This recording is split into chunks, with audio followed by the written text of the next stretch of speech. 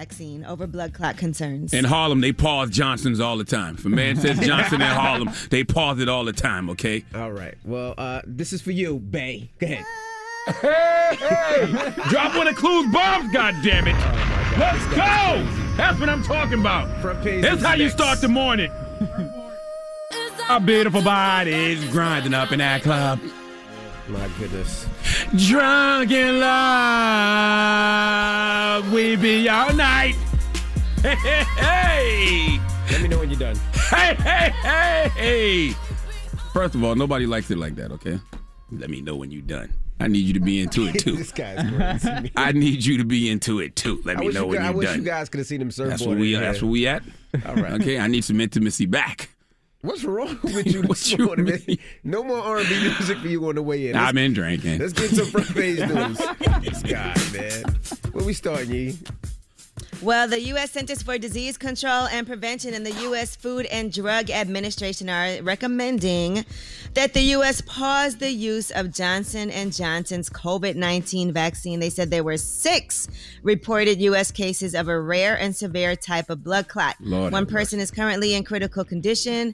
Another woman died. The 6 reported cases were among the more than 6.8 million doses of the Johnson & Johnson vaccine. Now, what if you got that vaccine? Should you be concerned? Here's what Dr. Fauci has to say. It appears that this adverse event occurs within between 6 days and 13 days. So if you're beyond 4 weeks and you've had it a month or 2 ago, I think you really don't need to worry about anything. If you are in the time frame of within a week or 2 of having gotten vaccinated, this is a very rare event. It's less than 1 in a million. Now, having said that, you still want to be alert to some symptoms such as severe headache, some difficulty in movements, or some chest discomfort and difficulty breathing. But like they said, 1 in 1 million. You believe that? Stop listening to them people, Yeah, come man. on. I mean, from 6 people, you think they'll pause the whole entire Exactly. thing? Stop listening to them people, man.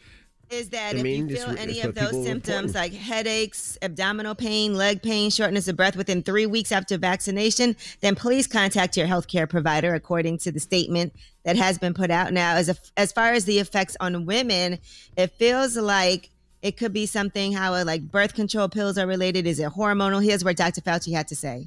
These are women of childbearing age. Does this suggest that it could be hormonal? Absolutely. And that's one of the things that we want to investigate. There have been similar types of phenomena that have occurred during pregnancy. Clotting abnormalities are known in women who take birth control pills. So certainly there could be a hormonal aspect to this. Hey, man, I'm going back to what all the doctors told me last fall. They all told me just wait at least a year if you can.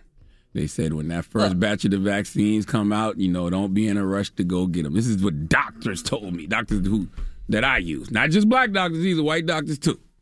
So. It's funny. Well, all 6 cases occurred among women. They told me they all have 6 to take cases occurred. Okay, you.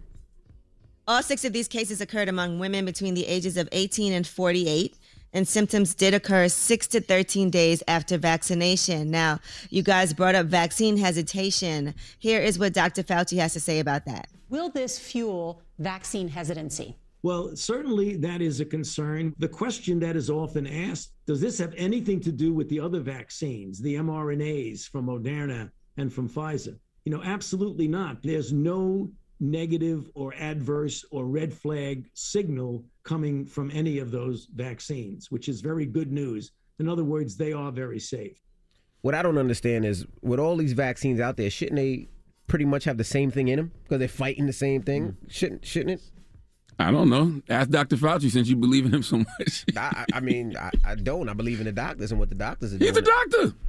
Or my doctors. My doctors took the vaccine. I took the vaccine. My parents took the vaccine. My wife took the vaccine. My daughter took the vaccine. We all right. You know what I mean? But you don't know the long-term impact. The CDC is examining the case of a woman who died after getting the Johnson & Johnson vaccine in Virginia. Yeah. She was 45 years old. But we don't know the long effects of actually getting COVID either. So it's you do it, damned if you do. That's true. But I know one thing. You can't recall a vaccine after it's in your body. I know that much. Yeah, but I don't think it lasts. I think it lasts up to a year. What, the vaccine? Yeah. So you got to get it again? That's why you have to get every year. Mm-hmm. It's like getting the flu Absolutely. shot. Every year you Just like the flu shot. Mm-hmm. I don't get that either.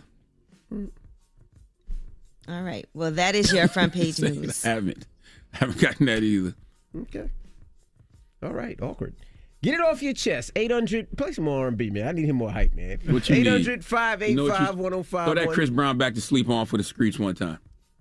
Throw that Chris Brown back to sleep on for the culture. Don't play with him looking at me what like that. You Do mean? not play that record, man. All this talk of Johnsons. Get it off your chest. Where's the Johnsons and Johnsons? This guy. Johnsons on Johnsons. 585-1051. This guy's horny. Get it off your chest. It's The Breakfast Club. Good morning. The Breakfast Club. Let's go. This is your time to get it off your chest, whether you're mad or blessed. Say it with your chest. We want to hear from you on The Breakfast Club. So if you got something on your mind, let it out. Hi, this is Shantina. Hey, good morning. Get it off your chest. So I work in the ER. I'm not a nurse nor a doctor. I'm just registration, but I work in the ER. So my opinion with the vaccines, When people get the vaccines, of course, we all know that they are not approved by the FDA nor Medicare. I saw that. So that means people are... I saw that. I was wondering. So that means when people are getting these vaccines later on down the line, insurance company is going to ask you, did you ever get the vaccine? And that's going to give you a sticky situation. The insurance companies are going to decide if they're going to increase your premium or not cover you. And that's the same with Medicare, because all vaccines or medications have to be approved by the FDA and Medicare. Well, let me ask you a question. I keep hearing people say the FDA didn't approve these vaccines, but is that true? Because how can they pause the vaccine if they didn't approve it? Well, it's an emergency vaccine, so that's two different things. Emergency and approval is two different scenarios. So the FDA approved the vaccines because there's studies regarding it, like the flu shot. There's years of studies, which is vaccine is just a study. So, like, say, for instance, when you get to 65 years old, Medicare asks you certain questions like, is the government paying you for a research program for a vaccine or medication? Well, you get that when you're 65. They should be asking us that now and paying us that now, but they're not. So technically, this round of vaccines is all a bunch of guinea pigs. But you know what? It does say, I looked it up right. I went on the website, the FDA.gov. It says the FDA has authorized 3 COVID-19 vaccines for emergency use, right? That's what she just said. But only for But what does that mean? use, That means that She they said it's for emergency use, but it's not approved. Because you can't use it still in ages 12 to 15. No, they it's haven't even not approved that. for ages 12 to 15. But so if for emergency use, what does that mean? Because it's still approved, right? It's an emergency. I don't know. This is for the experts. That's exactly why I'm not taking that vaccine no time soon. Hello, who's this? This is Keith from Houston, man. What's up, bro? Get it off your chest. So it's two things I want to get off my chest. First of all, Houston, man, we got to get it together. We don't work together as an artist. We don't do anything together like we're supposed to. Houston? There's only one radio station. I'm not going to say the name of the other one, but they ban Trade the Truth. Yes, we know that. The box ban Trade the Truth. Mm-hmm. Yeah. Thank you for saying that, Charlamagne, by the way. But Charlamagne, by the way, I wanted to bring something up because 9 years ago you said something about Mr. C. And lately you've been past my butt cheeks, man. I don't understand exactly what's going on, but hey, you said Mr. C be free, Mr. C be Passing free. out and you have been butt acting cheeks. accordingly, sir. I'm free. I've been free. Your butt cheeks. You've been passing out butt cheeks. That sounds so crazy. I have not passed out my butt You cheeks, get a butt cheek. You get a butt cheek. Okay, I gave Envy a replica of some butt cheeks, but I haven't passed out mine. You are the Oprah Winfrey of butt cheeks out here, man. You are. Thank you, brother. You be safe out there. All right, get it off your That's chest. funny as hell to say you the Oprah Winfrey of butt cheeks because you just think of a big O. This guy's crazy. 800-585-1051. If you need to vent, hit us up now. It's The Breakfast Club. Good morning. The Breakfast Club. Whether you're mad or blessed, we want to hear from you on The Breakfast Club. Hello, who's this? Yo, this is Jamil calling from North Carolina. What's up, bro? Get it off your chest. Hey, man, I just wanted to spread a little bit of positivity this morning, that's all. What you got? What you got? I'm blessed, back, and highly favored, as my Uncle Charlie would always say. There you go. All right, I want to thank God for my life, health, and strength. I'm doing well today. I can't complain at all. My family's doing okay. Okay. And I just want to say that I'm praying for this country during this pandemic, the people that have lost their lives to COVID, the people that have lost their lives to police brutality, the people that have lost their lives to the mass shootings that have been going on these last couple of months. And this country needs a lot of healing, and this country needs for our officials to step up and do what they need to do in order to make things better. Well, that ain't happening. You ain't even got. Yeah. I feel you on that one. I feel you on that one, Uncle Charlamagne. Yeah, Rome has fallen, sir. Hello, who's this? Hi, this is Karma calling from Atlanta. Hey, Karma. That's your real name? Yeah, that's my real name. Damn. Hey, I just wanted to get off my chest. Charlamagne, you just really helped me. I just recently lost my dad, and I recently lost one of my little fur babies. And when you talk about mental health, it just made me realize that I actually have to take it into consideration. I suffer from anxiety. I already suffer from depression. And when just hearing about you talk about how you were able to just sit down with your therapist and just get it out the way, and how you feel so much better. I actually decided to just take the first step, and I hear y'all talk about Talkspace so much, and I signed up, and dope. I'm trying so hard not to cry, but cry. Feel your feels. Cry. Let it out. It's fine. Just want to thank y'all because everything has been so difficult, and I'm trying to start my business, and I just feel like I have been at a roadblock, and I just want to say thank you. Thank you so much. Well, we sending you a lot of healing energy this morning. A lot of healing energy, man. And understand that's what life is about. I always say I don't feel like there's anything is a good experience or a bad experience. It's just one long process. That's all life is. One long process. But I promise you will be fine when it's all said and done. And just one more thing, y'all are the best. Just keep doing what y'all doing. And I'm only 23, and y'all are inspiring every single day. So I love you. Love you too. Thank you so much. Thank you so very much. Wow. Thank you. She's 23. That means we've been on the radio since she was 13 years old. That's right. Lord have mercy. Get it off your chest. 800-585-1051. If you need to vent, you can hit us up at any time. Now we got rumors on the way, Yee? Yes, and let's talk about Bobby Brown. He is on a Red Table Talk. The episode comes out today, and we'll tell you what the topic of discussion is. All right, we'll get into that next. It's The Breakfast Club. Good morning. The Breakfast Club. Morning, everybody. It's DJ Envy, Angela Yee, Charlamagne the God. We are The Breakfast Club. Now, next hour, the Lucas brothers will be joining us. Lucas brothers. They wrote Judas and the Black Messiah. Yep, co-wrote and co-produced. Yeah, Judas and the Black Messiah. They're twins. They're comedians. They wrote a bunch of things. They have a special on Netflix. Yeah, two talented individuals. I first met them back in the day when they were writing for Friends of the People. All right, well, we'll talk to them next hour. But let's get to the rumors. Let's talk Bobby Brown.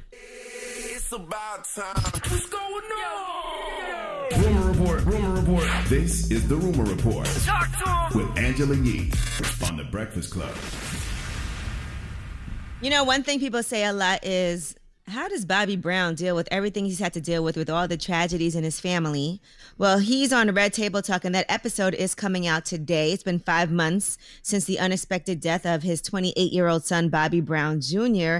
And in the upcoming episode, he's basically talking about addictions and controversies that have followed him for decades, the tragic death of his son, and who he thinks is responsible for the deaths of his ex-wife, Whitney Houston, and his daughter, Bobby Christina Brown, as well. Here is the teaser.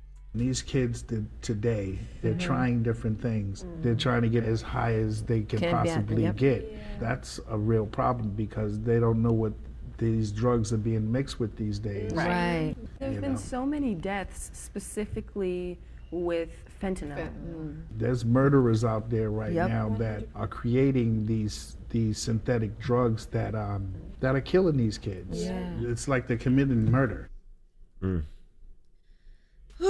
Yeah, that's gonna be a sad one to watch. Yeah, but it is, that. and the episode is entitled "An Urgent Warning from Bobby Brown." Yeah, I stand on the fact that the best messaging is just say no, and that right there is just another reason to just say no. Like, they got GMO drugs. It's not the organic, holistic drugs that we grew up on, okay? Trust me, being able to go to, facilities in other countries and do organic, pure drugs, that's a privilege. So I would encourage folks to, get help with their addiction as opposed to encouraging them to find safe spaces to do things that we know is going to kill them here in America. Just say no. But we also know addiction is a disease, and we don't want to shame people who are struggling with addiction either. So, I'm not. I just said we should encourage folks to get help with their addiction. That's what we should do. We should put more money into the treatment. Right. But Just Say No, that campaign's been around since before we were born, and clearly it's not working. So we got to make sure that there's all different avenues to get people help that they need. I can't say it's not working. I can't say it's not working. I mean, you can see people are still using drugs. It's easy to tell people don't use drugs. People are using drugs, we have to right? continue saying don't use drugs. You can't say, hey, use drugs, but just make sure that, no, don't use drugs. People used to say don't smoke weed. Now weed is legalized. It is, but it's still crazy. A lot of people who don't smoke weed, G. It's like it's a lot of people who don't do drugs. Right. But now weed is regulated, right? All right, now I Will never heard Smith weed killing is anybody. Have y'all? I never heard of somebody ODing on weed. Imagine if you don't know I've what it's never heard mixed of with, Ma'am. or what you're getting straight off the street. That's right. Refer to me as ma'am from now on. Be respectful. All right, ma'am. Thank you. Y'all have no understanding of nothing that goes on. No All right, now Will Smith No, ma'am. does not like Georgia's controversial new voting laws, and Will Smith and Antoine Fuqua have pulled the production of their new movie, Emancipation. And that's in response to those voting laws, voter suppression laws that are happening in Georgia. So they felt compelled to move their film production work from Georgia to another state. So they're the first company that has said, the first production that has said they're not going to do something in Georgia because of this. As you know, there's been talk of protesting. They said at this moment in time, the nation is coming to terms with its history and is attempting to eliminate vestiges of institutional racism to achieve true racial justice. We cannot, in good conscience, provide economic support to a government that enacts regressive voting laws that are designed to restrict voter access. So they're out of there. That's a tough All right, one. now... That is a tough Why you one. say that? Because I know a lot of people that work on those movie sets, and even with the baseball, the major league, I know a lot of people that work on the stadium are our community, are black folks and minorities. So the fact that they pull them from there, are we really hurting ourselves? I don't think those big brands really care. They got enough money to survive. But what's really hurting is the fact that we can't work on those movie sets. We can't be runners. We can't do food. We can't be actors or actresses. Like, that hurts us a lot more, I think. Yeah, I see what you're saying. Well, you can in another city. But it just won't be Atlanta people. It won't be Georgia people. Right. If they move to New York, it'll be New Yorkers working. It won't be Atlanta that needs it. You know what I mean? Where it's mostly minorities in Atlanta. Yeah, I don't have any proof to back this up, but I do think it hurts us, more than it hurts, white people. Because there's a million other industries in Georgia. Film used to be the number 2 industry in Georgia. I don't know if it still is, but it's not like white folks are going to pull out. So I feel like we are the ones who end up losing jobs and opportunities, but I don't know. All right, now let's talk about The Fresh Prince of Bel-Air. Bel-Air is the new show, but it's not a reboot. During an exclusive interview with E! News, Alfonso Ribeiro describes the new series. He said it's in a reimagining of the original Fresh Prince. And he said the new series will be a whole new look at the idea. He said we sometimes throw a lot of things into one word, one concept. A reboot would be taking the actual show and characters and bringing it back. This is a totally different show. He said, for starters, it won't be a fun-loving family sitcom. Instead, it's a dramatized take on the story told in the iconic theme song from The Fresh Prince of Bel-Air. He said it's based on the theme song. It's completely different. So is it a prequel? Is it when Will was living in Philly and he was getting in trouble, which caused him to be shipped to Bel-Air in the first place? Well, what he's saying is it's a whole new show and it's based on the theme song. So I don't know, but it's a drama. So it's not even a comedy. And it's a whole different concept. Yeah, because in the theme song, he was living in West Philadelphia. He got into a fight with some people. His mom got scared and shipped him off, which is actually dope, right? Because you would have to dig deeper. Because I'm like, just because of a fight, you got shipped off to Bel-Air? It had to be something really intense and serious to ship him all the way across the country. Yeah, so it's basically his journey from the streets of West Philadelphia to the gated mansions of Bel-Air with a reimagined vision. They said it'll dive deeper into the inherent conflicts, emotions, and biases that were impossible to fully explore in a 30-minute sitcom format. Ready for that? All right, now DMX, his versus challenger Snoop Dogg was actually on Fallon, and he was talking about some of his memories of DMX. He talks about meeting him back in 1994 before most of the world even knew who DMX was. And here's some of the stories that he told on Fallon. At a concert, I think it was like 94. Yeah. And then we went back to the studio after that. He brought up a story that was so deep and instrumental to our relationship. He was like, when he first met me, I was like away from him. And he was saying, what's happening? What's up? And I was like, get at me, dog. And he was like, I took that and I made that into my song, Get At Me, Dog. Because the way you got at me and said that, I was like, that's slick. So that night inspired him to create that song, Get At Me, Dog, which was one of his, biggest hood records that he put out. Now, of course, he told that story during Versus, so maybe people didn't catch that story, but always an interesting and good one. And thank God that Versus did go down because we had a chance to see DMX and Snoop together celebrating each other, and with some good viral moments from that. Here's what he had to say about Versus. It meant the world because it gave the world a chance to see two dogs that naturally loved each other, celebrating each other in the name of hip hop. You've seen a lot of interaction between me and him engaging in our songs. You've seen a lot of conversations and a lot of love, and we had God in the building with us that night, and that makes me feel good about DMX's transition to know that he's off to a better place and he's finally got his angel wings. Yeah, which is why I don't understand when people say DMX didn't get love and folks waited until he died to show him love. Absolutely, positively not. He was getting love before the verses, but the verses absolutely provided Earl Simmons with his flowers. X always got love, in 100%. my opinion, and he definitely always got love up here. Absolutely. And Drink Champs, he did Drink Champs this past February. And, you know, they definitely gave him his flowers on Drink Champs. So, yes, X got love. Yeah, DMX was an icon living, okay? That's a so fact. I don't think that people didn't show him the proper respect. Everything that he was going through, I do feel like people were super supportive and had a lot of love for DMX because he had a lot of love for people. Mm-hmm. All right, well, that is your rumor report. All right, now we got front page news next. What are we talking about? Well, let's talk about the police officer who shot and killed Dante Wright and has now resigned. We'll tell you what her statement said and what else is going on. All right, we'll get into that next. It's The Breakfast Club. Good morning. The Breakfast Club. Your mornings will never be the same. Mountain Dew is partnering with HBCUs in an effort to uplift the next generation of badass black innovators and entrepreneurs with the Real Change Opportunity Fund Pitch Competition, empowering students to go out and do. Visit mountaindew.com/realchange to enter. Hey, morning everybody. It's DJ NV, Angela Yee, Charlamagne the Guy. We are The Breakfast Club. Good morning. Let's get in some front page news. Where we starting, Yee? All right, well, let's start with the officer who shot and killed Dante Wright and the Brooklyn Center police chief have both resigned. And this is in Minnesota. Police officer Kim Potter resigned from her position Tuesday after shooting and killing Dante Wright. We've been talking about this. You know, she was part of that police department for 26 years, a 26-year veteran. She submitted her resignation effective immediately, wrote a letter to city officials. She said, I have loved every minute of being a police officer and serving this community to the best of my ability, but I believe it is in the best interest of the community, the department, and my fellow officers if I resign immediately. The mayor said we did not ask her to resign. That was a decision that she made. And they also said later in the evening that they had not yet accepted her resignation. They said, we're still working through our own processes and making sure that we take the steps that are necessary to accept the resignation. Let's just say my team is evaluating the current circumstances, which are very complex. I don't get it.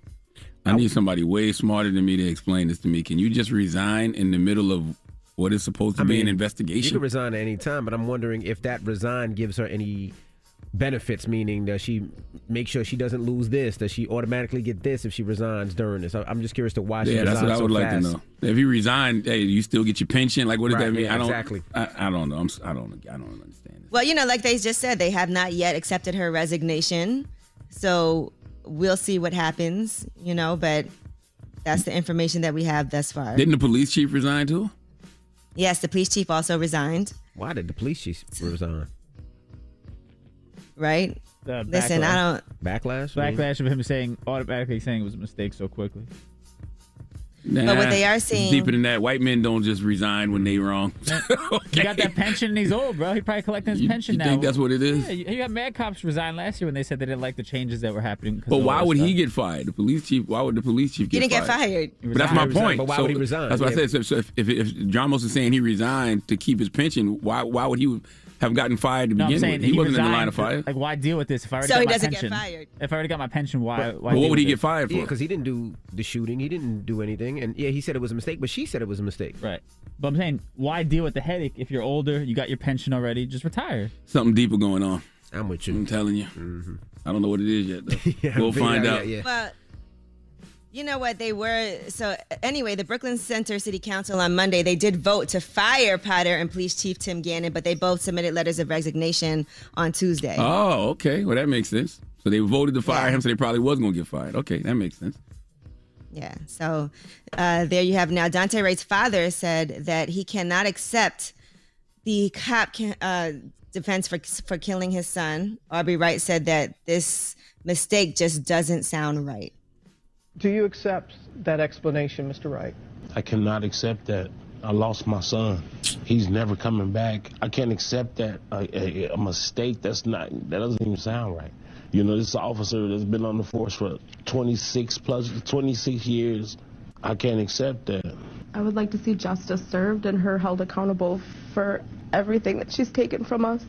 Stop asking stupid questions to parents who have lost people. Do you accept that? Would you accept your child just being murdered? His son is dead. Who the hell do they think black people are? I sometimes wonder, do people understand what death is? When someone you love gets killed, don't ask me, do I accept that? Don't ask me, do I forgive the killer? Don't ask me to make peace with the killer. Let me feel this and go through whatever emotion I want to. Do I accept that? What kind of question is that to ask a parent who just lost a child? Well, that was Robin Roberts on Good Morning America talking to, obviously, Aubrey Wright, who is Dante Wright's father, as well as Katie Wright. But I think sometimes people ask a question to be able to hear the parents express how they're feeling. But do you accept that? It's a parent who just lost a child. It got to be a better question than that. I think the answer is pretty obvious yes. when you ask that. But it might be just asking that question to get people to understand the emotion that comes with it and hear that emotional response. Well, ask me how I feel. To humanize ask me what how just I feel happened. then. Ask me how I feel. I'd rather that. All right. You accept it. Well, that is your front page news. All right. Now, when we come back, we have the Lucas brothers joining us. Lucas brothers are comedian, writers, producers. They just recently co-wrote and co-produced Judas and the Black Messiah. So we're going to kick it with them when we come back, so don't move. It's The Breakfast Club. Good morning. The Breakfast Club. Morning, everybody. It's DJ Envy, Angela Yee, Charlamagne the God. We are The Breakfast Club. We got some special guests with us today. That's right. We got the Lucas brothers. Welcome. Yo, what's up, man? What's up? How are you? I'm glad to see y'all still looking very militant, even though y'all nominated for an Oscar. You know, we can't change it up too much. No, we can't. If y'all don't dress like this at the Oscars, I'm gonna be disappointed. All right. I think they're forcing us to wear tuxedos, man. Really? Yeah. Well, we might keep our military jackets over the tuxedo. Yeah, that's right. Gotcha. Just to, maintain some consistency. Which one is Kenny? Which one is Keith? I'm Kenny. Okay. And maybe I'm Keith. Yeah. Let's go back for people that don't know who the Lucas brothers are. I know you guys are from Newark, New Jersey, so explain your journey. Man, it's been crazy. So we were born September 13th, 1985 at UMD&J. Virgo! Newark, New Jersey, during the height of the crack epidemic. Right. And, it was a turbulent upbringing. Yeah, drug war, drugs, Shootings, murders. All that in the 80s, 90s. Wow. Stealing cars in New York was crazy. We were the carjacking capital of the universe, you know what I mean? So, what was that movie? New Jersey Drive. New Jersey Drive. Film in Newark, it made people mad, but it was still the only representation of Newark. Right. So when our father went to prison when we were like 6 or 7, he was like caught up in that gang shit and, doing what he had to do to survive, got caught. And so we kind of grew up, well, not kind of, but single mom, like that. Poverty, moving from like different places and, seeing that we probably shouldn't have seen when we were like kids. When we were kids. It was wild. I struggled in high school. You didn't really struggle in high school. I was pretty good. You was a pretty good student. Now, wait a minute. See, now, there's no way I got an identical twin and I'm struggling in high school. That was the problem. Like, you could just be like, yo, bro, take my test from me. The teachers ain't gonna know. The thing is, we hadn't seen Sister yet, so we didn't have like a sitcom play that we could do. So I was just like beast in class, and he was struggling. I was like, dude, I was struggling so much, and he was doing so well. I was like, I gotta turn this shit around because like it's on me. So it was like, right around my sophomore year, I started to like shift and start studying hard, and we were able to get into college by the grace of God. And we studied philosophy in college, and we thought we were gonna get our PhDs in philosophy. Like we were convinced that that's what we wanted to do. Right. You guys had the same major? Same major. Goodness gracious. Yeah. And that's interesting because you said your dad studied philosophy in prison, right? Yeah, that's made up. Everybody studies philosophy in prison. All right. All philosophers. Everyone's a hood philosopher in prison. Right. So we studied philosophy. We were gonna go to get our PhDs, but we needed money, man. Like we were broke as like, philosophers don't make that much money. And then they were telling us like graduate school for philosophy is tough. It's hard to find a job. It takes like 8 years. I'm like, 8 years for philosophy? That's crazy. Some philosophers do make money. Some philosophers Derek Jackson made a lot of money. Right. Until he didn't. Okay. Right. And Cornel West, he's a brilliant philosopher. Yes, absolutely. He's made a huge name for himself. So it could have been done, but we're not Cornel West. So Right. We thought maybe we can do something a bit more practical. So we went to law school. Right. I went to Duke. He went to NYU. Yeah. He wasn't passionate at all about it. I thought that I really wanted to be a lawyer. Right. But it just didn't work out. Yeah, and then right around that time in law school, I started experimenting with drugs. Like I started smoking, I started doing Adderall, I was drinking, and like I was starting to like, because the stress of law school, I never felt anything like that before. And I'm from Newark. I've seen violence. I've seen like people using drugs. never wanted to touch a drug. Right. Then I get to law school. I'm like, damn, I can't take this exam. Have you ever But didn't you do 3 years of law school? 3 right? years. Like, we were and so y'all almost finished. We were almost finished. We did like with 2 years and like 98% of our third year. And we had about 2 weeks left before our exams, and we were like, it, man. Let's go do stand-up. I want to go back to the law school thing. Have you ever unpacked that? Because you came up in the hood, so that seems so normal. Was it the fact that when you was in law school, you was like fish out of water, kind of? That's exactly what it is. It felt like Alice in Wonderland. Like, I had never seen people use drugs so openly from like privilege. Right. It's got to with you as a black man, right? Because you see people in the hood, they're usually leaning on drugs for trauma reasons, right? Exactly. And y'all like, y'all doing this for fun? And not going to jail, boy? Exactly, dude. It blew our minds. How can they, especially at law school, these guys are the people who are going to be writing policies, writing laws, and they're breaking the rules. And these policies are going to affect, black people. So it was like a weird sort of situation where you're like, how can I study this and know that these people are going to write these laws that affect my people, but they don't even care about the rules of the law. So, now bizarre. Let's get back to it. So y'all decided not to finish law school and say F this and stand up and let's do comedy. Yeah. Were y'all working on comedy, or did some family members say y'all funny? Y'all like, let's Nobody in our family said we were funny. They don't think that we're that funny. I think it was just like I did some stand up in New York. I went to like a club. I did a club, and it was just I sucked, but I liked it. Like, but what makes you do that? But like, you know what? Let me try comedy. I was losing my mind. I think I was losing my mind. Like, I was literally like drinking, doing drugs. I was like, it, man. I'm not gonna do this law school shit anymore. And I was just losing. I was breaking up with my girlfriend at the time. She was breaking up with me at the time. And I was just like, I was on one, man. Like, it was crazy. But I was on stage, and that was the only time I felt normal. Like, and you went to his first show. How no, bad he was it? sent me a clip of his. Oh, you didn't even go. You didn't even support I him. was in North Carolina. He was in New York. So he sent me a clip of the first show, and I was like, "Yo, this is terrible. It's one of the worst sets I've ever seen." And I thought that I knew he was having like a crisis of mental health, and I was like, "Dude, man, like just do it a few more times, but get back to the books because this ain't it." But he kept with it. Like, he still kept going to the open mics, and he still kept trying to get better at it. So after like a couple weeks, he called me again and was like, "Yo, I think we need to quit law school. I think we need to go." We. He said we, and I was like, "You're crazy. I want to be a lawyer. I done put 3 years into this. I'm not gonna just drop it for comedy." But he was very persuasive, and then that's when I had that moment of clarity, like, it, man, let's just do it. Let's try it.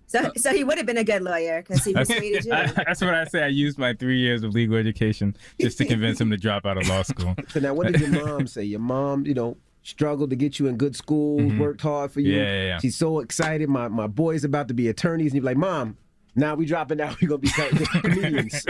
What would the mom... I mean, she thought we were losing our minds. I mean, she knows like our whole story, so she's familiar with our father not being there. She's familiar with the drugs, so she's like, maybe you guys should go to therapy or something like that. Make sure you think about what you're doing before you're doing it. Just being a mom. But eventually, when she saw that we were serious about it, and we were making that it made us happy, she was completely on board. Right. My dad, he thought that he was gonna get some free legal advice. Right. So once we dropped out, he got a little upset. But he's been super supportive. I love how you said my mom knows our whole story. I like people like, my mom was my day one. Oh, really?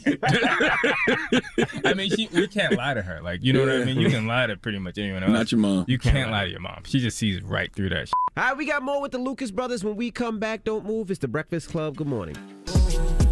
Morning, everybody. It's DJ Envy, Angela Yee, Charlamagne the Guy. We are the Breakfast Club. We're still kicking it with the Lucas Brothers. Charlamagne? Do you think censorship or this woke culture that we're in right now, is that going to dilute the art? No, I don't think so. I think that it's going to make us even more, what's the word I'm looking for? Make us like... creative. I think creative. You have to be creative. You have to be a little bit more considerate of... Because I think about... look, there was a period when blackface was like the top style of comedy. And people were like, you can't do blackface anymore. I'm sure the people who were doing blackface were like, this is ruining comedy. This is hurting the purity. But it's like, no, you just have to, adjust and make better comedy. I think that's how evolution works. It's like, you just have to, if people are like, hey, don't make fun of trans or don't make fun of gays, and now we can't do those things, I think it makes our comedy fresher. I think it makes it purer because now you're no longer punching down. You got to be a bit more inventive. You got to just be a bit more creative and clever. But does it really reflect reality? Meaning, like, art should get a certain type of licensed to reflect reality. Sure. Right? Right. If you're not able to reflect reality without people offending, people saying, oh, that shouldn't be in a movie, it's offensive. Like, but it's a movie. I'm Right. trying to tell a story here. Right. No, I see what you're saying. I guess I just think, like, it's not just about, telling the freest form of comedy, but there's also like a moral and social component to the comedy that we do. Right. Again, you can choose to be offensive. You can choose to say whatever you want, but you have to be prepared for the backlash. You know what I mean? Like, you can do whatever you want. Yeah. Right. So, but for us, it's like you still got to take risk. But You got to. You have Right. to. I mean, that's art. Art is risk taking. Yeah, I mean, you guys are doing a remake of Revenge of the Nerds, I heard, with Seth MacFarlane. Right. That movie would be considered problematic, toxic, reinforcing rape culture. I mean, it was problematic, in the 90s. We didn't notice. Right. Right. How do you remake that for this era? Times have changed. I feel like we have an opportunity to comment on the film in the 80s. Right. I think that, like they did in 22 Jump Street or 21 Jump Street, Right. they took an approach where it allowed for them to, create a new story, but also comment on the past. And I think that's what we want to do. Because, see, that's my thing. Nobody's acknowledging the shift in culture. Right. There was a shift in culture. The stuff that you used to could get away with in music, movies, whatever, you just can't anymore. But we haven't acknowledged that. Yeah. It's almost like we just started handing out retroactive speeding tickets. Right. You know what I'm saying? It's weird. I think there's been a shift in a number of things. I feel like there's been a shift in science. We've gone from, straight Einstein sort of relativity to sort of a quantum sort of perspective of science. And I think that that's reflective of in the internet, where everyone has a point of view and everyone feels like their reality is real. Like everyone says, we're speaking our truth. Everyone's truth is sort of legit. I mean, even if it contradicts someone else's reality. And that's quantum shit, you know what I mean? Like, everyone's perspective is legitimate. Even flat earthers? Even flat earthers. Like, if they believe it, why is it not? Like, they truly believe it's true. And even if you put forth evidence that, their beliefs are erroneous, they're still going to believe what they want to believe. Right. So you're putting yourself at a disadvantage trying to use reason to a person that doesn't even use reason. Right. What do you think about putting the disclaimers? You know how they've been putting disclaimers like on movies and TV shows just to give people like, okay, this was filmed during this time. I mean, I think that that's a more effective approach than just completely banning something. I mean, I think that maybe that works. But again, I think we're assuming that audiences aren't intelligent. We're assuming that they can't differentiate between what's offensive and what's not offensive. And then you're going to have a small minority of people who go online and say, take this down. But I think what's happening now is people being very reactive to those minority voices. Yes. And I feel like eventually, hopefully, that there'll be like a leveling out where we're like, okay, maybe we shouldn't be that reactionary. Maybe we should have some sort of due process in assessing what we do with a particular piece of art. Because it's a very slippery slope. Like, I even saw what they did with YG this weekend with the Meet the Fockers record, right? And I think they took it down, but then they put it back because they said if we take this down, then we're going to have to do this all across the board. It's so many things people could be offended by. Like, it's like you can't go down that road when it comes to art. I think we need to make a distinction between offense and harm, right? Like, I think we need to, when we're assessing how we limit someone's liberty, like, is that exercise of liberty harming a person or is it offending a person? If it's harming, then I think we can take a more proactive approach to the piece of art and maybe say, hey, maybe we should consider taking it down. If it's just offending someone, like, I think you have a right to be offended. I'm saying I don't think that offense should equate to completely eliminating a work of art. I think we have to be able to process offense and have honest conversations about that which offends. Right. But I think that shouldn't result in, a boycott of someone's work of art that they've put years into. Like, if it's harmful, if it's causing violence, if it's like causing like blatant racism, then you got like blackface, for example. That was harmful to black people. You know what I mean? Like, Birth of a Nation was directly harmful to black people, so it should be removed. I mean, I don't think that that's a problem. Yeah. I don't have an issue with that. But if it's just offensive, I'm like, we got to have thicker skin. Now don't move. We got more with the Lucas Brothers. When we come back, it's the Breakfast Club. Good morning. It's DJ Envy, Angela Yee, Charlamagne the Guy. We are the Breakfast Club. We're still kicking it with the Lucas Brothers. Charlamagne? Judas and the Black Messiah. Well, first of all, y'all have done a lot more than Judas and the Black Messiah. I remember y'all from Friends of the People. Yeah. You know what I mean? You, Little Rel, Kevin Barnett, God bless the dead. Yeah. Who else was on that? Jermaine Fowler. Right. Josh Rabinowitz, Jennifer Bartels. Yeah. Like, if you think about it now, that show should have been a hit. It should have been, but you know, sometimes things fail to launch. I mean, you think about OKC, the Thunder, they had all the talent in the world, but they couldn't get a championship. I don't remember what network that was. What network? True TV. True TV. Yeah. How you go from God True rest his soul. TV to Oscar nominated? Yeah, man. To God rest his soul. Oh, is it still here? No, True TV's still here. Oh, my bad. My True bad. TV soul. I meant to say FOTP. God rest. How do y'all go from that to Oscar nominated? What are the steps? What's the process? It's a grind, man. Like it was crazy for us because we were going nowhere fast. The sketch show gets canceled, and we were like, let's just go to Lucas Bros Moving Co. gets canceled. Like, so we got 2 cancellations under our belt. We're 5 years in. We're like, so we escaped from New York in humiliation in our minds, and we go to LA, and we're like, all right, we're gonna figure this out here. We're gonna, we're gonna figure out our act. We're gonna write some. But before we went to LA, we were already like thinking about Judas. We were already right. Sort of brainstorming like some of the beats of the story. Right. Or we were just doing a lot of research. Around 2012, 2013, right, we started doing a ton of research about Hampton. We didn't know how to turn it into a film, but we knew like this is something that we would like to potentially turn into a film. So we went to LA with the goal in mind of either getting a script deal to write Judas or to sell the pitch somewhere. We had ambitions going into Cali, but we were still so focused on comedy that it was sort of like a balancing act, trying to get Judas made, but also trying to like get our comedy career back on the right back on track. So we're in LA, we're pitching the story around town, getting no traction. People are like, this doesn't make any sense. It's not gonna make any money. It's a period piece about a black revolutionary socialist. What are you guys crazy? And we're like, yeah, all right, it. I guess maybe we are crazy. So we kind of went away from the material for a bit, went back to comedy. We were doing this pilot with FX, Killer Mike. It was for him, and that eventually went to Netflix. It didn't go to FX. Trigger Warner? Trigger Warner, yeah, right. So we did the pilot for Trigger Warner for FX, and Shaka King was directing it, and that's how we met Shaka. And we knew that after we got rejected from all of our pitches, we were like, I think we need to work with a filmmaker who can take this idea and make it into a film. And so that's when we're like, we gotta reach out to Shaka. And then we hung out with Shaka in our apartment in Hollywood, listening to music, just vibing on cinema. And we sort of pitched him our idea, and he said it was great. And we started to develop a beefier outline. And then, but simultaneously, Will Burson, the other co-writer and Oscar nominee, was working on his own script. And Jermaine Fowler, our boy from FOTP, he made the connection. He knew Will. He knew that we were working on our thing, and he just brought us all together. We used our story outline that we worked on with Shaka, and so Shaka and Will went together and basically rewrote Will's script using our story outline. Right. And they wrote a brilliant script, and they sent it to Ryan Coogler. Right. We didn't know that Shaka knew Ryan Coogler, but once Ryan got it, that's when things started to like pick up, because he loved the script, and he definitely wanted to make it. He wanted that to be his first project on his new production company, Proximity. Right. And so things just started to like get crazy. Yeah, at first it was like we were nowhere, and then Shaka, Will, Ryan, Charles. I'm like, what? How did all in a year that just started happening? We were like, what the?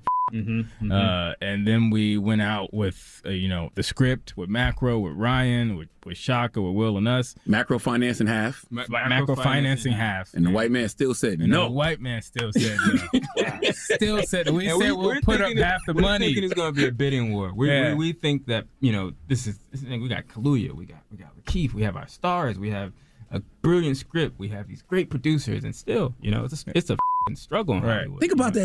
All of that already attached. Right.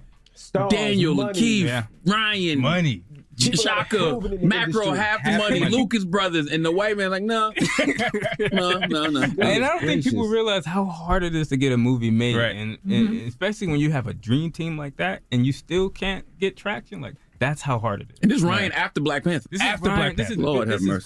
Billionaire Black Panther, the hottest producer in the game, and still, but fortunately enough, Warner Bros, they put up half the money, and they wanted to distribute it. They loved the script. Right. And they let us shoot it. They greenlit it. They let us shoot it, and it just came out as perfect as I thought it could come out. Why did Warner Brothers get it? I need white people to understand how clueless they can be. So I want to know, why did Warner Brothers get it over every other Was it a black exec at Warner Brothers? Niger, black execs. I mean, they get it. So Niger really, like, she was the key. What's her last name? How do you pronounce her last name? I don't know how to pronounce it. Well, salute to you, Niger. Kuykendall, I think. I may have mispronounced that, but yeah, she's a brilliant executive, and she was the one who she saw the importance of the film. Right. She loved the script, and she was the one who sort of just powered it through. Right. And, Yeah, salute to Niger. That's why diversity matters. That's why it matters. Yep. That's exactly why it matters. Like, because you're telling these stories, and if you're sitting across from a group of white people, they just don't even hear it. They don't know the language. They don't know why it matters. This is how we had to describe Fred Hampton to white people. We're like, Fred Hampton is the velvet underground of civil rights leaders. We thought perhaps that they'll see the connection. They did. It was like, you know how many white executives probably like, okay, Ryan Coogler's coming here to talk about doing Black Panther with us. Another Black Panther, really? That's $1 billion. That was at Marvel, but maybe we could probably like try to finesse around it, I guess. Now, I see you tweeted if you guys win Oscars, you are retiring from stand-up and you're cutting off half your family. Yeah, so what family man. But we were going to do that off? before we I mean, we got to figure out how do we figure out who we're going to cut off? Yeah. Well, what family members you cutting off? Oh, man. Just the ones who haven't talked to me in years and like hit me up for money. Those like the ones who like didn't know I existed. Like oh, I'm your cousin from your father's side. Can you let me borrow $300? Like, man. You get that? Yeah, man. It's crazy. It's crazy. It's like uncomfortable because they think you got money because you got an Oscar nomination. Like, you don't get paid for this. You got to pay your way for all this. Like, you don't get extra money for an Oscar nomination. It's expensive. Were you close with your dad while he was in jail? Were you close with your dad? We were close at first. You know, we went to go visit him a bunch, and then we moved to North Carolina.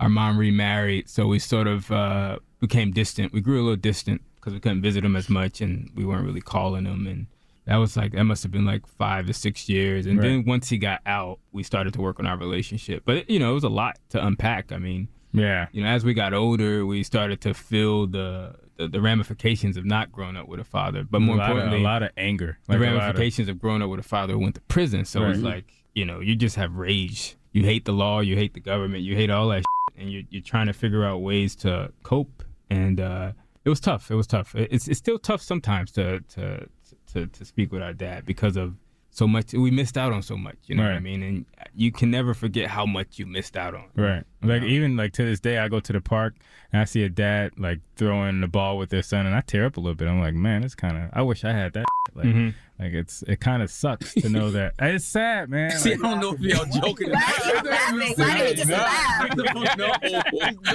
was crazy. That's the way he said it, man. That's the way I felt the same.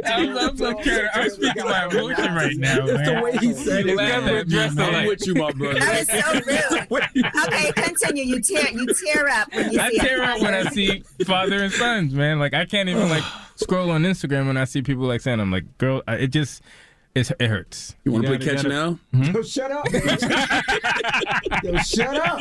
This guy's an ass. I mean, look, man, you want to go play some catch, man. You might be able to make up for, this situation. I do have one final question. How do y'all maintain your own identity as twins? Oh, that's a great question. That's a great question. That's a great question. We don't. No, what's crazy is that for a while we tried to like establish our own identity. Right. And just like, I want to be Keith. He wants to be Kenny. We went to law school. We were just trying to do our own thing, and we just had a breakdown. And I think we realized like we're just stronger together. Right. And why do you need an individual identity? Like, why do we emphasize that so much? Like, why is that such a thing that we place an importance on? It's supposed to be normal. Like, normal is being a singleton and being an individual. And I think that's why people get so stressed out. Why is that normal? But everyone's like has a desire to get married. So or we have a desire to have a family, or there's this notion that the individual is supreme, but we rush to these group identities so quickly. We have sports teams, we have our family, we have religion, any sort of political party. We rush to these fraternities, sororities. Exactly. So I think we have to readjust how we see what normal is. It's not necessarily about the individual. It's not necessarily about willing yourself to greatness. It's really a community type thing. And I think that he and I kind of see that, and we're like, we have a group identity. Right. and we just so happen to look exactly alike. Right. So a weird group, but a group nonetheless. Well, I hope y'all win the Oscar, man. Man, I think y'all gonna give a phenomenal speech. I really do.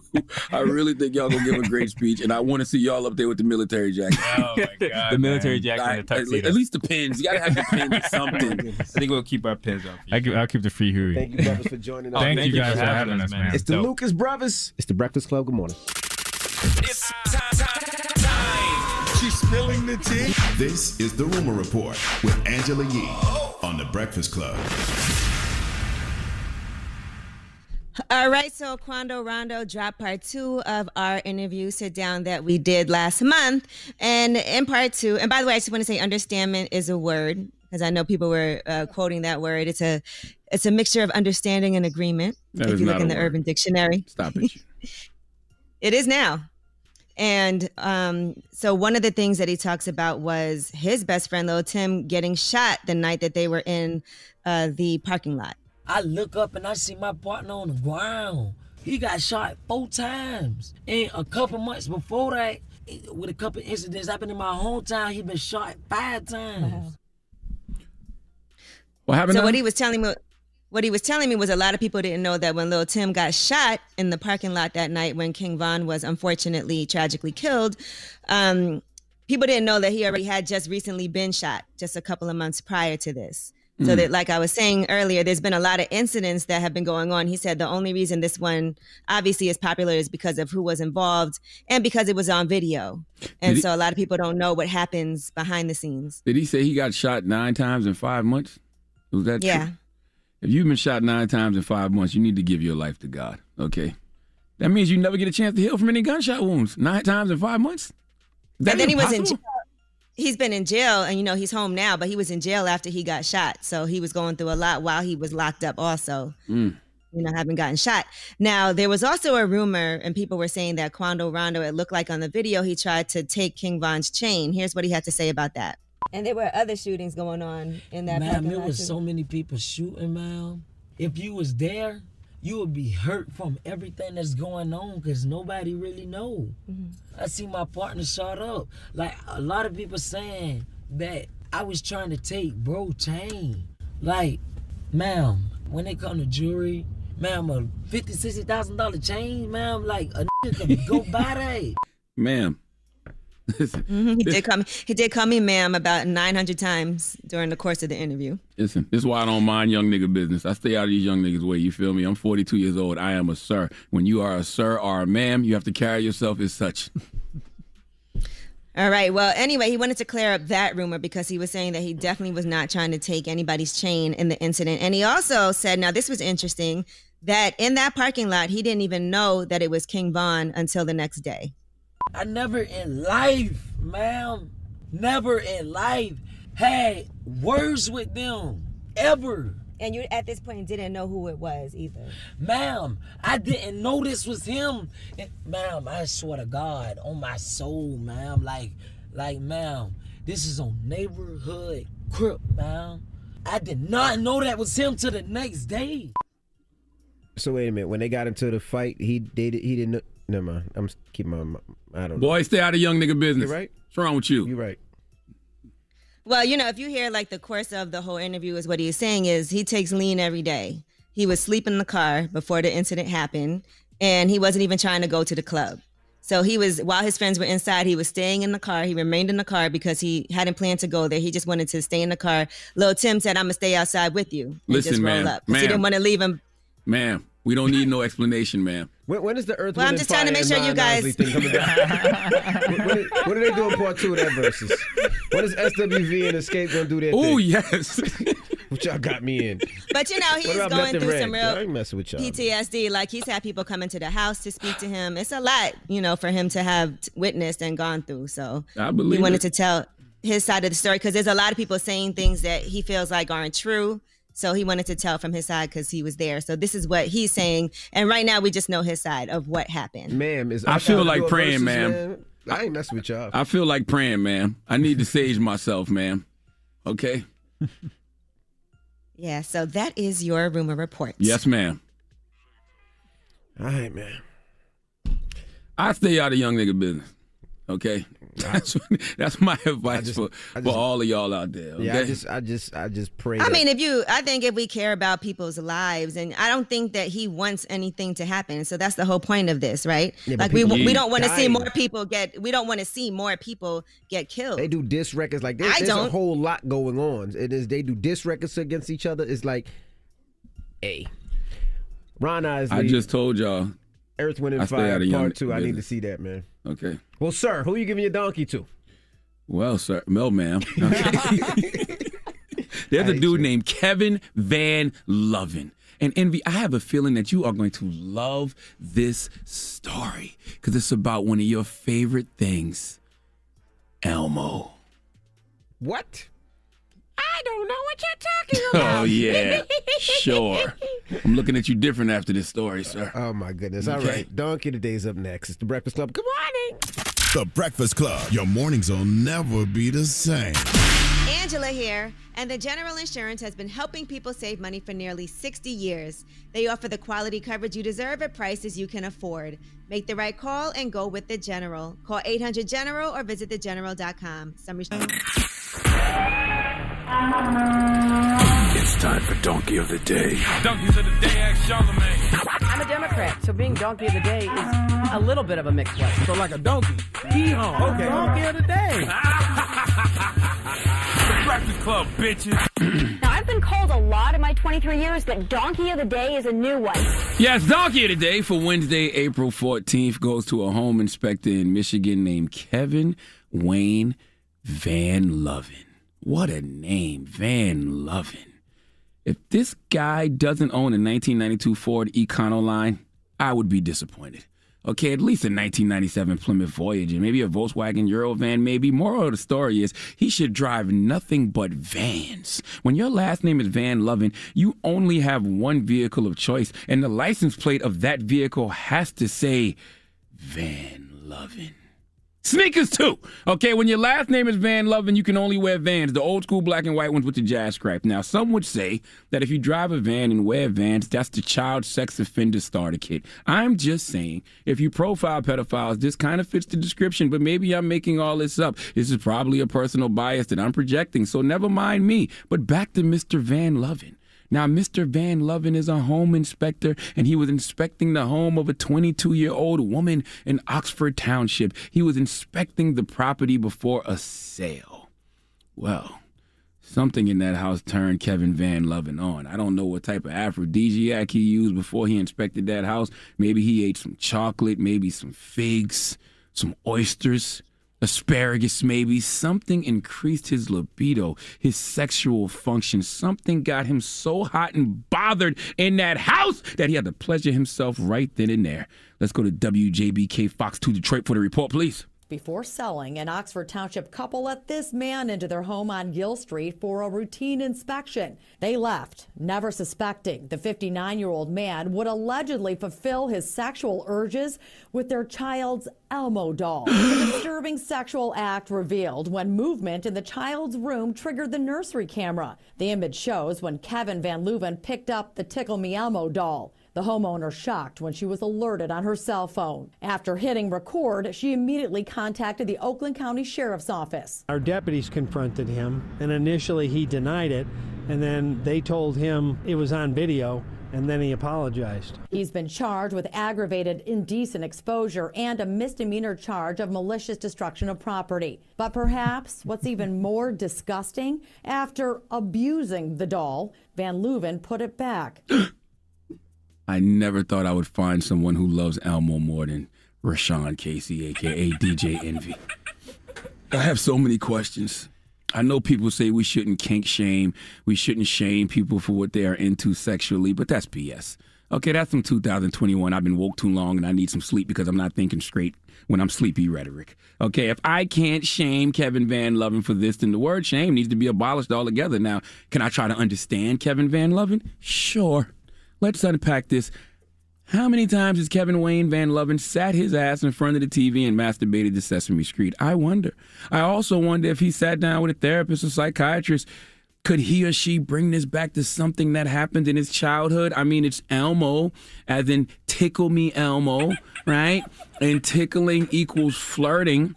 I read somewhere, and by somewhere I mean Google, that from adolescence on, you're roughly 7 times more likely to be tickled by somebody of the opposite sex. And the most common reason to tickle is to show affection. So maybe when he was a baby, as in a young lad, he got tickled a lot, and the thought of tickling turns him on. I don't know. Okay, so when you're a creature that is the symbol of tickling, maybe when you see that, you get turned on. When you see that symbol of tickling that is Elmo. A lot of people don't like tickling, but tickling is a physical expression of love. So maybe, just maybe, he saw Elmo and he wanted to show his love. Some people do tickle fights as foreplay. People stage tickle fights in the bedroom. Nothing I'm saying makes sense, does it? Of course not. Okay?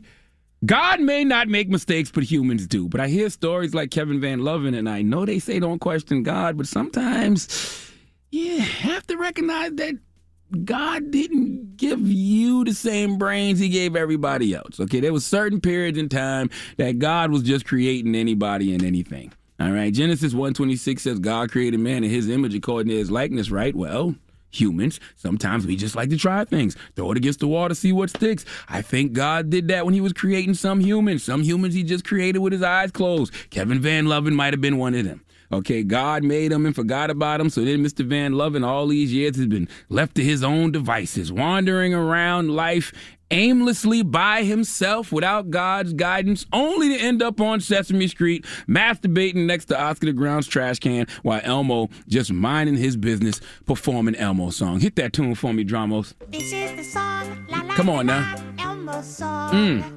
La la la la la la la la Elmo song. Kevin Van Loven is somewhere hot and bothered right now. Oh. To think he wrote this alone. Oh. That's what does it for Kevin Van Loven. Catchy. Oh. Okay, enough. Okay. Kevin Van Loven is reinforcing all the pedophile stereotypes. I told you driving a van and wearing Vans is the sex offender starter kit. You know how many people Chris Hansen caught who fit that profile? And this guy, Kevin Van Loven, okay, you got caught sexually assaulting an Elmo doll in a nursery. That sounds pretty pedophile to me, okay? Elmo is 3.5 years old. Do you know that? 3.5 years old, you sick bastard. This is what Kevin Van Loven hears when Drunken Love plays. I'm swerving on that, swerving on that big body, been serving all this, surfing all and it's good. Please give Kevin Van Loven. Let Remy Ma give Kevin Van Loven the biggest hee-haw. Hee-haw, you stupid motherfucker, are you dumb? Do it, Envy. Oh, you don't want to do the voice today, huh? You don't want to play Elmo today, do you? I was going to say, well, I'm just curious. You want to play a game? You want to play a game? Only if you do the voice. Ask me in the voice. You want to play a game? Yes, I do. Let's play a game of... Guess what race he is? Hey! Kevin Van Loven, Michigan, home inspector, walked into a nursery in a home, saw a Tickle Me Elmo doll, and had his way sexually with it. Guess what race he is? Angela Yee, start with you. I'll say Caucasian. Okay. What makes you say this with such confidence? I don't know. It's just what I want it to be. Okay. Rashawn, I need you to answer in the voice the whole time, okay? Okay. Kevin Van Loven. Yes. From Michigan, home inspector. You're very familiar with home inspectors, right? He was in a home inspecting. He was in a nursery, saw an Elmo doll, had his way with the Elmo doll sexually. Guess what race he is? Let me check. White.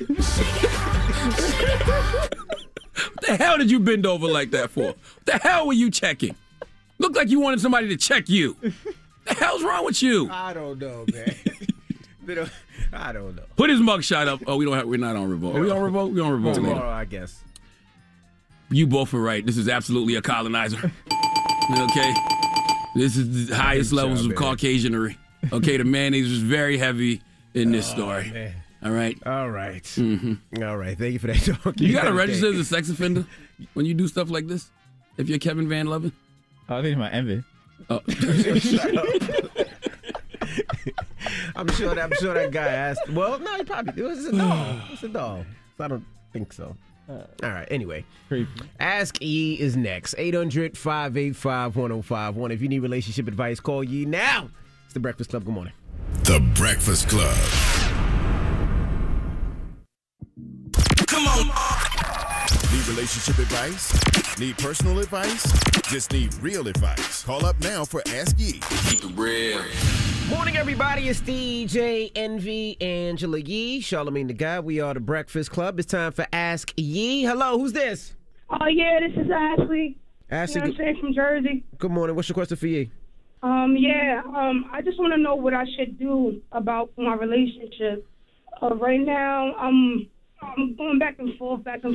You know, I'm break up with my girl. She break up with me. You know, we both love each other. We were supposed to be getting married. But, you know, we never really break up within 24 hours, you know, because we live together, you know. So recently we just broke up, and I feel as though is that, you know, October our lease is up. Should I just keep going back and forth, you know? But I really love her. I just don't know what to do, you know? What do y'all keep breaking up over? It's like, I would say it's miscommunication. A lot of miscommunication. 1 minute, it's like, it feels like I'm coming off a little bit strong.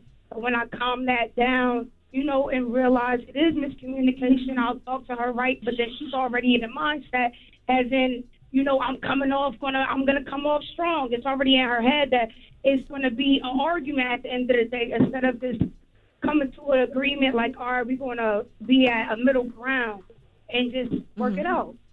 Here's a couple of things that I think. Number one, those are the worst. When you're in a relationship and y'all are always breaking up every other day, first of all, your friends get sick of hearing about it. Y'all get sick of it. No one believes you. Y'all broke up. Oh, now y'all back together. I had to make a pact one time with a boyfriend that I had where we said, look, we'll get into arguments, because being in a relationship, part of that is knowing how to argue in a healthy manner, right? Because you're not always going to agree on everything. Obviously, there's going to be times when y'all need to figure out how to come together and work out issues that you might be having. That's just as important as being in a relationship, is knowing how to healthily be able to argue and get over it and move on. And so one thing you should do is make a pact with each other that you're going to stop this silly breaking up all the time just to get back together. Because soon as you say, I'm done, it's over, we're not together anymore, it just becomes this whole other issue. And y'all know it's not even true, and no one even believes you guys, right? Yeah, I posted up one time, I'm like, yeah, I'm single. Everybody's like, nah, I'm not believing you this time. Or they like, oh, I can't believe it because, you know, you guys are meant for each other. Well, not meant for each other, but, you know, we fit perfectly for each other. Right. So what y'all need to do is, when you're not in the middle of an argument, discuss the things that you could both improve on within yourself and then for each other. And be receptive to hearing that criticism, because that's important. Is obviously y'all bump heads on things. You need to figure out, okay, if we get into an argument or if we have some type of miscommunication, this is how we're going to handle it moving forward, so that y'all have a game plan, because it is a team effort and it is a situation where y'all not always going to be smooth. But how do I handle it when things aren't smooth? And now, as far as your lease, when your lease is up, do you guys want to renew the lease? What is the discussion about that? Well, no, we were planning before about moving, you know, out the neighborhood and stuff like that, and that's good. But now it's just starting to come to the point where it's like, should I just move by myself and handle what I got to handle? Move by yourself and handle what you got to handle. And then if it's meant to be, it's meant to be. That's literally and y'all can still be together and not live together. Yeah. So if that's how you feel you want things to be, then yes, like get your own places until y'all can get to the space where, okay, let's spend a year, you in your place, I'm in my place while we have this lease. And then let's figure out if we're going to be able to move forward and move past these differences and figure out how we can come together and work through things and not break up every other day. It drives everyone around you crazy too. Yeah, it's driving me nuts. I'm going to be honest. Yeah. So that's what I really think. And listen, like, so many people have that issue. Yeah, it's more so like, you know, I'll go into my separate little, you know, side, and I get a little text like, oh, come over here right quick, you know, I think we're going to talk about it, and it's just like more like a cuddle session. Or right. Like, you know, and look, it's just, to me, it seems like y'all love each other. You know you want to be together, but the arguing is like dysfunctional how y'all communicate with each other. And that's the problem that y'all need to fix. Because there's nothing normal about arguing and breaking up every other day. Yeah. All right, thank you so All much. right. All right, no problem. All right, Ask All right, Ye. thank you, guys. 800-585-1051 if you need relationship any advice or any type of advice. Hit Ye now. It's the Breakfast Club. Good morning.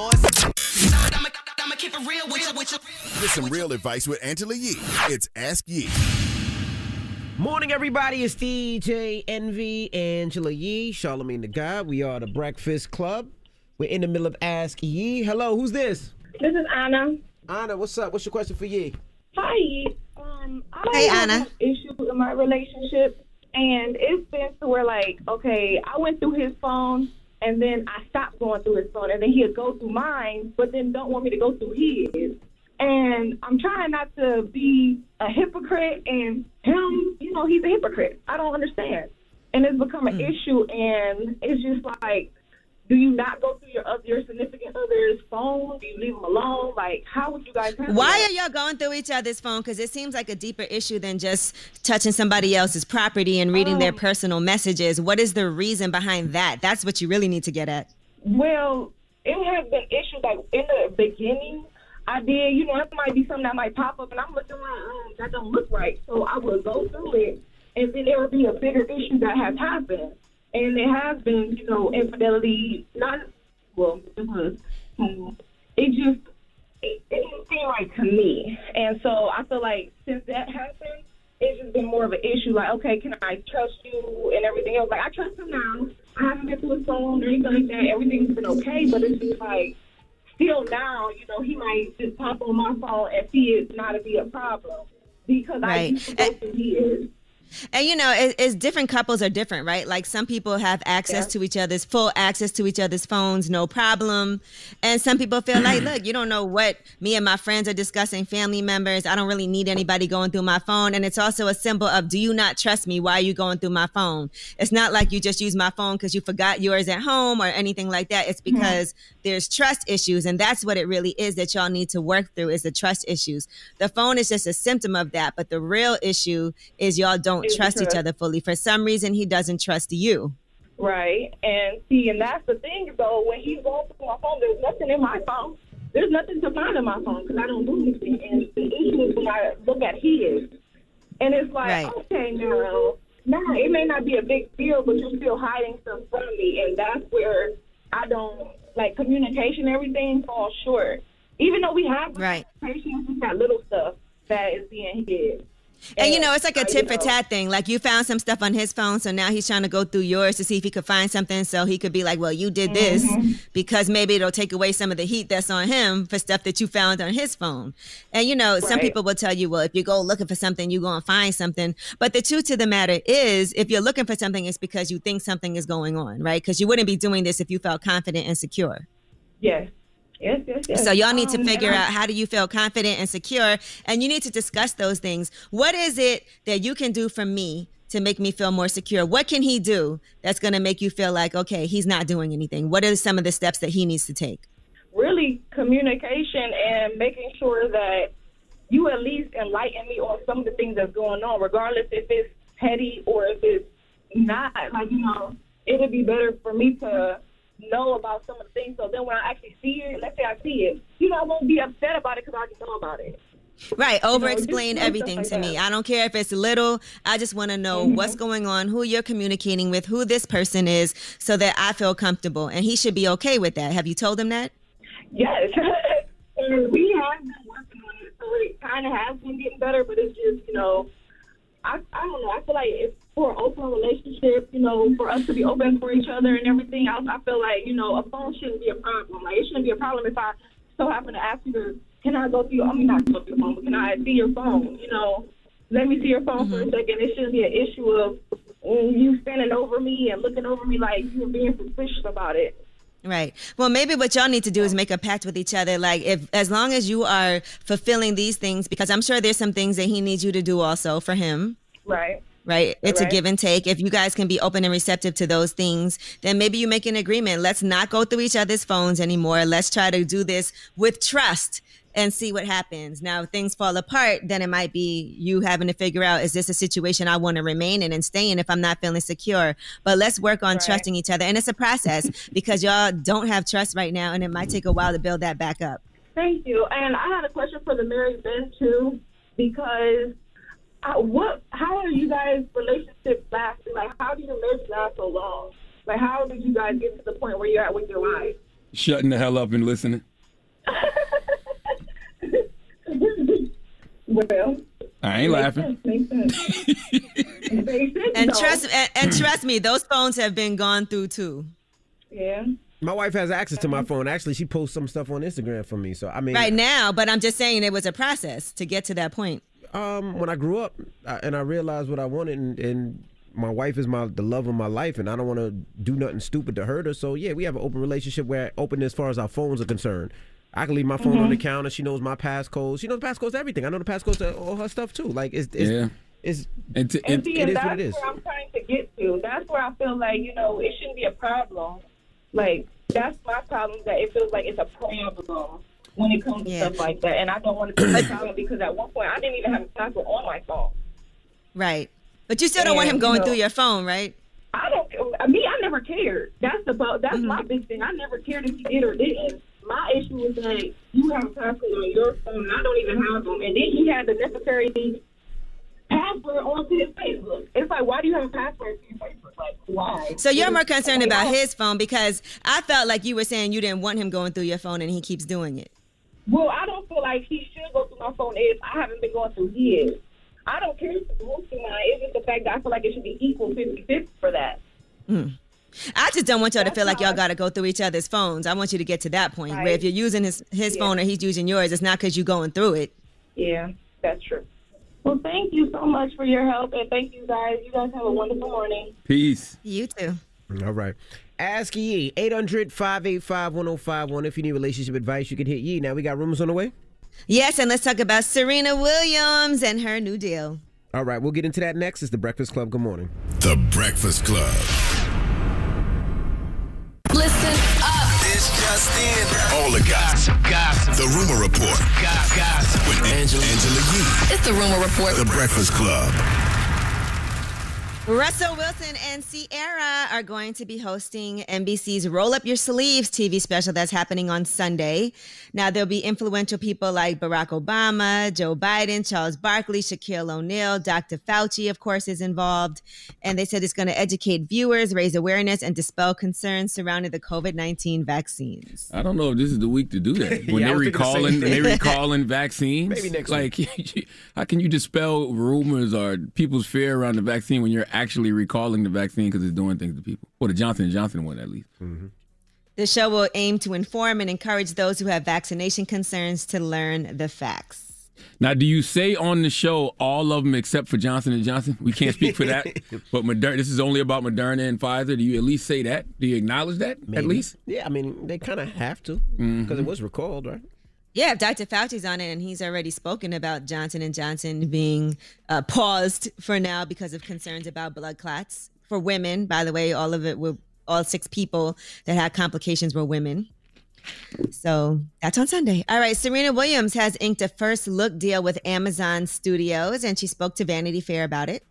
I just signed a first look deal with Amazon Studios, and so we're working on to create some scripted and non-scripted stuff and products and just bring really interesting stories that really touch the heart to the screen. Also doing a docu-series on yours truly, but just, kind of following it around, but through my eyes and through my lens. And so I'm actually joining the EP credits on that as well. Well, dropping the clues bombs for Serena Williams. I love it. Anytime folks get money to create, I'm all for it. She was actually talking to Michael B. Jordan during Vanity Fair's inaugural Cocktail Hour live event, and he gave her some tips, too, if you want to check that out. All right, Bridgerton has been renewed for seasons 3 and 4 already by Netflix. So, yeah, season 2 hasn't even happened yet, but they've already renewed it for seasons 3 and 4. In a statement, Shonda Rhimes said, "From the first time I read Julia Quinn's delicious Bridgerton series, I knew these were stories that would captivate a viewing audience. But the evolution of this adaptation would not be a success without the many significant contributions of the entire Shondaland team. This 2-season pickup is a strong vote of confidence in our work, and I feel incredibly grateful to have partners as collaborative and creative as Netflix." That's dope because it helps you to create such an intricate storyline because you know where you're going. You know how many seasons you got. Yeah, I mean, there's gonna be some surprises. Next couple of seasons of Bridgerton. Oh, you're on it? Shut up. I didn't say that. Stop I it. just said some surprises. Exactly. What? It's not happening. All right, I have no faith in you. Don't believe in you at all. I believe in Zero. myself. Okay. You're a liar. All right, now Javante Davis had posted on his Instagram story. I don't know if y'all saw this. I can't stop cheating on my girl. And then he said, I'm effing retarded. All right, so those are the posts. And his girlfriend is Nessa, rich girl Nessa, and she posted, I hate my lurking skills. I be finding exactly what I'm looking for, including the whole family, and grandma don't play. And then I guess it was revealed that it looks like from these posts that were going back and forth that she's talking about Bernice Burgos' daughter. And so then Bernice Burgos' daughter actually went and was going back and forth on social media as well. So it turned into a whole big thing. But Javante wants people to know he was on Snapchat that he is not cheating. Here's what he posted.